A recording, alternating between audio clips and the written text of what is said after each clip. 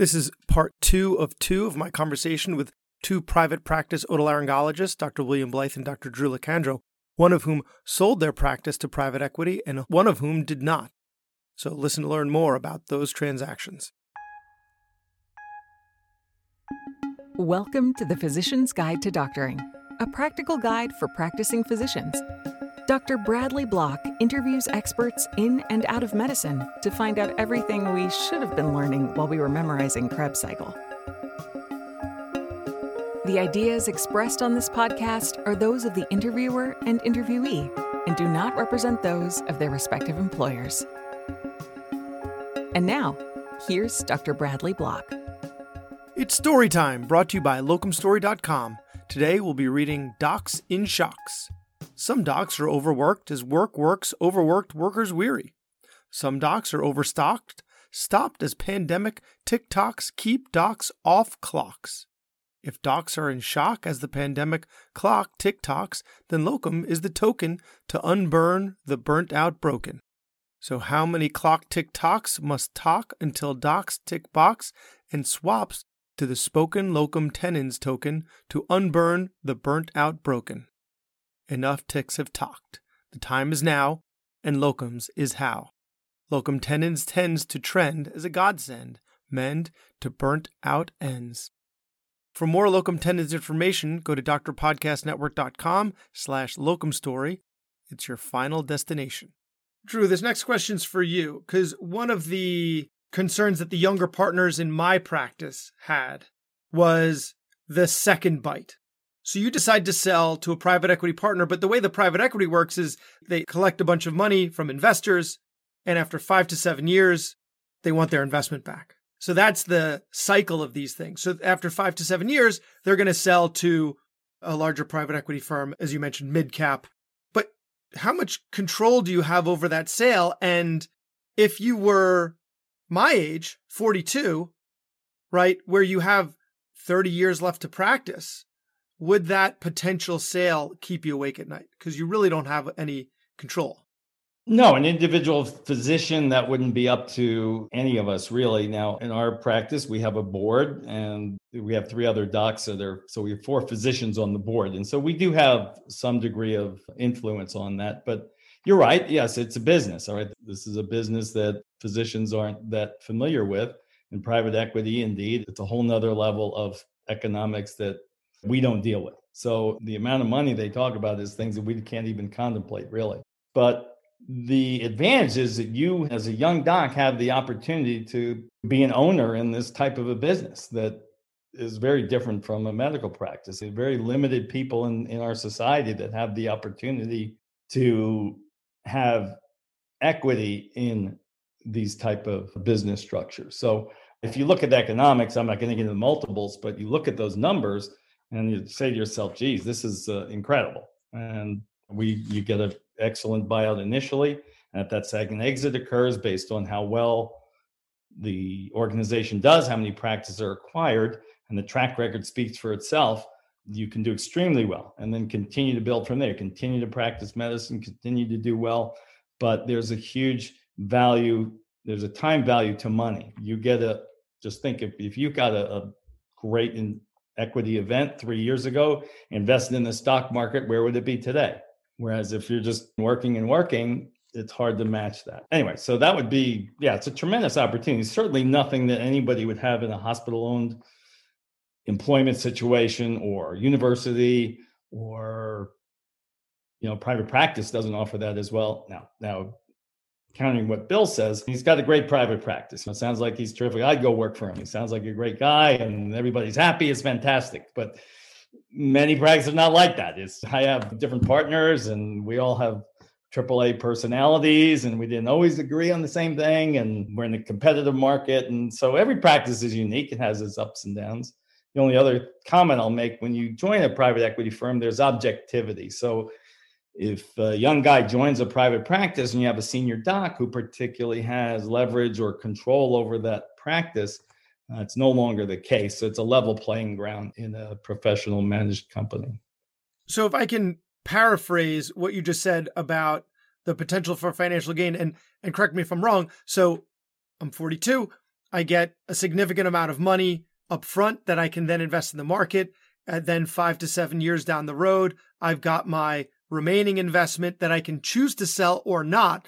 You can often keep it in there for the next liquidity event. But now I've got a significant nest egg. So even if I'm unhappy with whoever it is they sell to, I've got a good amount of money in the bank and therefore leverage to maybe move out of the area, or if I'm able to sleep better at night because what would have taken me maybe another 10 years to make or more, I now have now. So that gives me leverage to stay or go if I choose.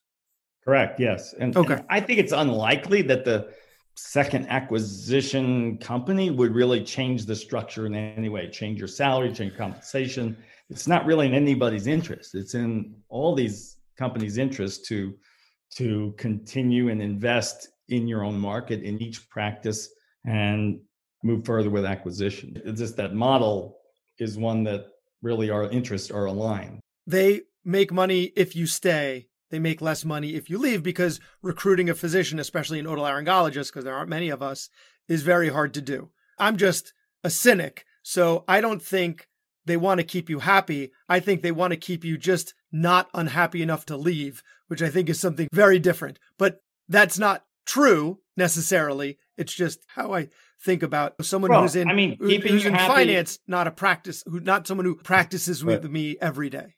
So keeping the doc happy is what? Keeping us busy, keeping us seeing patients, and full support. That's how doctors stay happy. Now, sure, if you are involved in a private practice and you love it and it's great, that's even better. But most of us out there, especially the younger docs, I think their goal is to take care of patients, get a lot of good support, join a practice that has a lot of strength behind it, just be a good doc and be busy and have full support.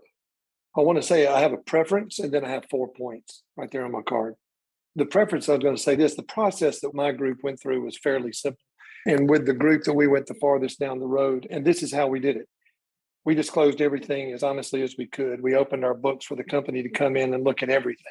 We hid nothing. We were as honest as we could. It happened to be during the middle of COVID, so we had plenty of time to go through this information. We gave everything to them, and we waited for them to make us a proposal. They came and they made a presentation and gave us a proposal in writing. My partners and I did it very simply. We took that proposal and gave it to our accountant, to our practice manager, and to our wealth management person. These are the people that their job is to do financial analysis. And we have a group with a local investment company that does our ERISA, they do our retirement, they do everything. And we had them, we said, here's our books for the past 5 years. Here's the offer that we're looking at going into. Tell us from purely a financial standpoint, do we do it or not? They all said, don't do it. We didn't do it. It was real simple. If they had said, do it, we would already have been there. Now, that has to do with with the specifics of the buyout, and that's going to be individual to different groups. Drew doesn't know what I was offered. I'd have no idea what he was offered for his buyout. That's the way it works. The offers we've been made, the people that made it, I'm not a financial guy. If I invest in a stock, it's going to tank. So I have somebody, I hire professionals that do that for me. And they're very good at their job. And so we've had people that have done that for us. So that was a process that we made. And it just didn't make financial sense for us in the context that we were in. But let me just address the second bite. Let me just say that. Think a couple of things. The first caveat is, do you need to sell your group? And that can be very individual. It can be because of local competition. It could be because the primary care base is being bought up by systems. It could be because the local hospitals are employing doctors and you're having pressure. And that's number one. Right now, we don't need to sell our group. The second thing is this, and this is one of the things that the financial guys said, and Drew, I'd be interested in your perspective on this. But his point was this: you can only sell your practice once. Once you sell it, it's gone. You can't ever sell it again. Now, yes, the second bite, true, but I'm talking about my practice. East Alabama Ear, Nose, and Throat PC can only be sold one time. If this idea of private equity, ownership, bunching them together, forming a larger group and selling it in a second bite, if that's a successful business model, if that's one that is going to have long range wealth, if it's a good, successful business model, one way you can look at it is it's easy to get, it's better to get in early But on the other hand, it may be that if it's valuable now, it may be even more valuable in the future because the supply is declining, not increasing. And so our thought on it is if the deal's good now, it's going to be even better in the future because they're not making very many more practices like ours. And then my financial guy told us this, and again, Drew, I'm interested in your comments on this. He said it was very simple. If you can afford to retire with your initial buyout, do it. If you can't retire with the initial buyout, I'm not talking about the money you make in the subsequent years of employment or the second bite. He said, if you can't retire with your initial buyout, do not do it. And obviously that's how, and again, this is just purely financial advice from our guy. And obviously that's going to be contextual on whether you're senior in your practice. If you have less than 5 years of practice, then it's a no-brainer.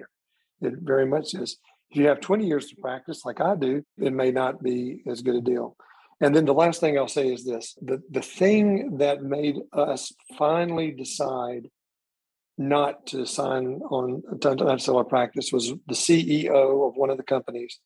He and I were in a telephone conversation, and we were going back and forth about the value of our practice and the buyout, the cost opportunity of the investment. And he finally said to me these words. He said, it really depends on whether or not you buy into this idea of the second bite. Do you buy into it or not? Yes or no? And I told him, no, I buy into the value of my practice today. And that's the only thing. And that's just me. I'm very conservative. I'm very fearful of the gamble on the future. Part of that is because we don't need to sell it right now. And because I probably do have 20 years to practice and I can only sell it once. So those were the decision-making processes and the reason behind that we decided not to. It could change tomorrow. If the company came back with the exact same contract with different numbers in it, that might be different. But for right now, that was our decision-making process. I'll just respond to two of those. Yeah, Bill said, first of all, the price and the timing. Right? Is it better to sell early? Is it better to wait and hold? Just like you said, I'm not a stock picker. The other guys that we know probably better at this. Who knows? I don't know the answer to that question. The supply of ENTs are going down. Are the purchase price going to go increasing? Are they going to go down? I can't answer that question. That's too difficult to predict, really. As far as the second bite and compensation moving forward, so we're still compensated. We are compensated. Yeah, we don't. Moving forward, our income, our take-home pay is less than what we got before because you got the significant buyout.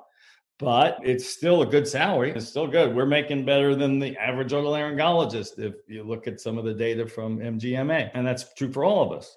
But so sure, you don't have to just retire in just the buyout. You can still continue to work, do better probably most docs do in a hospital employment situation. But yes, with the opportunity for equity and the second exit, just look at the trial. My advice would be look at the track record of the company that you're considering. Look at their experience. Look how many businesses they brought to market and successfully exit. And that I think would give you the answer. And this is not, private equity is not going to go away. This is not just a short 1-2 blip in the market. There's a ton of money being invested. And we physicians, why this is an opportunity, you own something, why not take that opportunity to value that? I agree with that. Bill, if I can push back on something you said just a little bit. You had said if my practice is doing well now, why wouldn't I wait until there is a threat? Sure. That's not what you said, but I'm paraphrasing. Because I think if you wait, we don't know. The answer to two of these issues is we don't know what the future is going to bring. So if there isn't a threat, right, if the hospital does start hiring otolaryngologists, now the value of your practice is worth less than what it is now. So then in using your retrospectoscope, maybe you should have sold now. But we can't predict the future, so we don't know. And then with regards to the amount of money that second bite makes, right? There's another issue. We can't predict the future. Is it that all of these private equity firms are buying up ENT and other medical practices because money's cheap right now because interest rates are so low? So they're doing it because they can, and eventually they become over leveraged and then they're going to collapse, right? Is that a possibility? Can we invest in private equity on our own? I'm actually going to do a separate podcast with my listeners probably know Ryan Inman, who's a financial advisor who advises exclusively physicians. So we're going to be talking about other ways to invest. Can we invest our money in private equity? They're telling us that we can't, but He's going to tell us that there are ways to invest in them. Are we then non-diversified so that we've taken a significant amount of our practice, we've put it in someone else's private equity where we don't necessarily have so much control over it, and our assets aren't diversified as they could have been? So I think both of these issues need to be considered when you're looking at the amount of money that they're willing to pay and what you consider might happen in the future. Totally agree with everything you said. And I think that's the value of this type of podcast, is to hear from different perspectives. Drew is a very bright, smart otolaryngologist and businessman, and he made one decision and I made another. You don't know. We just don't know. We don't know what the value is going to be in the future. You're absolutely right. If UAB hires a bunch of otolaryngologists and puts it in our hospital regionally, my practice is all of a sudden not worth very much. And I'm sure that there are a lot of those considerations. You just don't know what you don't know. Although I'll tell you, they're going to be hard-pressed to find someone who's going to do a cochlear implant one day and a neck dissection the next. I've got cochlear implant and a neck dissection tomorrow. How did I know? Maybe I've heard you speak before. I'd love to get your thoughts on this, Drew. And because I know that part of the model that you guys have is heavily invested on each of the individual practice, maintaining your identity and doing what you do well, continuing to do that. But here's an analogy that I've given to other people that I don't know if it's fair or not. And that is this: if you look in any town, anywhere in the world, what are the best restaurants? Where do you really want to go? You want to go somewhere where there's a chef who owns his own restaurant and has put his heart and soul into everything, from the menu to the napkins to the flowers on the tables to the entrees he's cooking, and who's poured his life into that. And I think that there's very few people that go to culinary school that their lifelong dream is to work for Applebee's. Okay? I'm not comparing your practice to Applebee's. Don't say that now. And there's nothing wrong with Applebee's. I'm from Alabama. We like Applebee's. But I do think that my father is a doctor, was a doctor, practicing doctor, and he owned his own practice. And I take a lot of pride from our practice, and it is us. And I hate to see that go away. I hate to see people go to get trained to go work for another entity, whether that's a hospital, an institution, or even a private equity firm. I have a bunch of friends that are dentists, and I always hate to see them go work for Aspen Dental. I'm sure that it's perfectly fine. And they take good care of people. My best friends have their own practice with their name on the door. And my best friend is a veterinarian, and he still has South College Vet just right down the street. My dog's there right now. And he takes a lot of pride in his practice. And I think you lose something when you sell out the Banfield and work in Petco. And I'm not saying you work in Petco, Drew. I'm not saying that at all. I'm just saying that I think that I have this fear, perhaps, of becoming the chef that works for Bonefish Grill and doesn't own my own restaurant, or that I'm the dentist that works for Aspen Dental, or I'm the veterinarian that works for Banfield. I think I have a fear of that. I want to maintain the ownership of my practice that I have a tremendous amount of pride in. I hear you, Bill. Absolutely, yes. And private practice is certainly a wonderful world. If you get a nice situation, you got good partners. It's what we all knew when we first became docs. Absolutely. As far as my experience, that's what I'll just say. It hasn't changed at all. It's still our practice, still my name. There's nobody else's name on the door. Our PE firm has, I think, one logo at the bottom of one piece of paper. There really is no change. Our referral docs don't know any difference. Our patients certainly have no clue whatever business support. So I look at really as a management company that's providing business support. They don't tell you how to practice medicine. I'm sure you've heard that before, but it is true.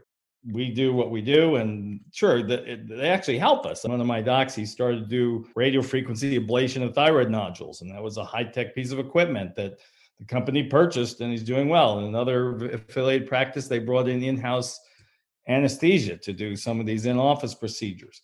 And so they invested in that. So yeah, they can invest in some ancillaries. Look at our field. It's a lot of high tech, a lot of equipment.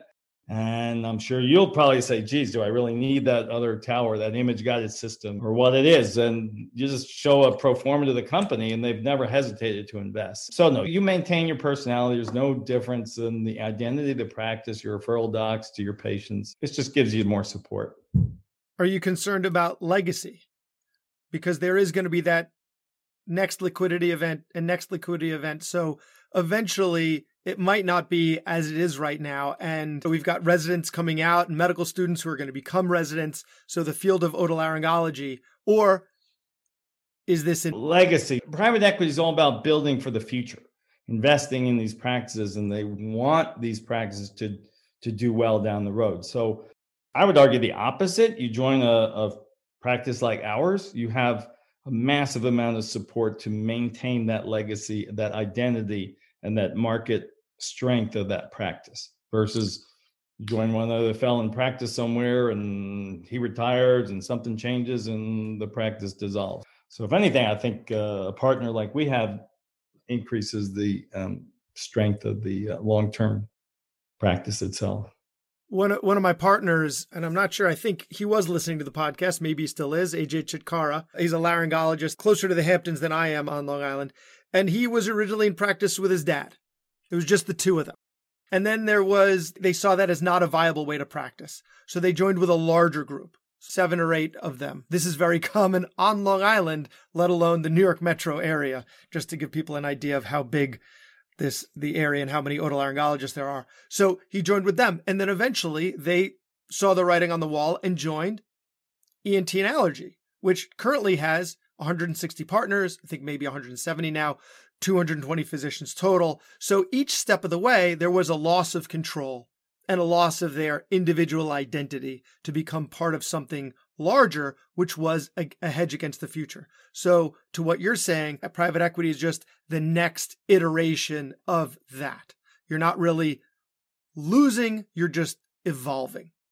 You could look at that, but your analogy, you said that smaller group merged with a 7-man group, probably changed their name, and then that group changed their name to become ENT and Allergy. In the model we're in, each practice maintains its individual identity.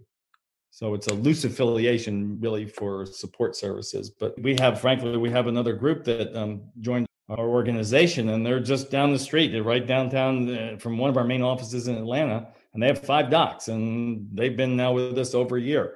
And we never really see them. We don't interact. We're still somewhat competitive, actually, but we're under the same organization umbrella, but they have their name. We have our name. And our paths are not crossing, I can tell you that much. Do you share an EMR with them? No. No. We do not. Interesting. I think that's also an interesting discussion. I'm actually on Zoom calls tomorrow night with people looking at CINs and ACOs. And I think that's one thing that we've been looking at in Alabama, to be perfectly honest with you. In Alabama, there's 7 regional hospitals. And each of those cities have 1 or 2 major groups. And our question, is there a way that we can form a group either under one tax ID number or not, or form a CIN or ACO where we can have the advantages of scale, have the advantages of regional penetrance for the entire state, where we can have power to negotiate contracts, but still allow each practice to maintain full financial independence. And that's something that's very complicated to arrange. It's also very hard to herd cats. And really, most of the models that have done that successfully have had a big anchor group that has been at the center of that, that's been able to have the resources and manpower to make that happen. But I'm very interested in it. And so I think that's another question that our listeners need to be aware of, is that there may be something other than hospital employment or selling your practice that might be some way that we can regionally or nationally even join together to get some of the advantages of economies of scale. Economies of scale and better contracts, because the more leverage you have, the more you can get from them. That's how the hospitals do it. A 3-man group, just look at my group, we have 0 leverage. You can't negotiate with. The only leverage we have is that we're the only provider. And that's a lot of leverage, especially like from Medicaid, because Medicaid has to provide it at whatever reimbursement people will provide the service for.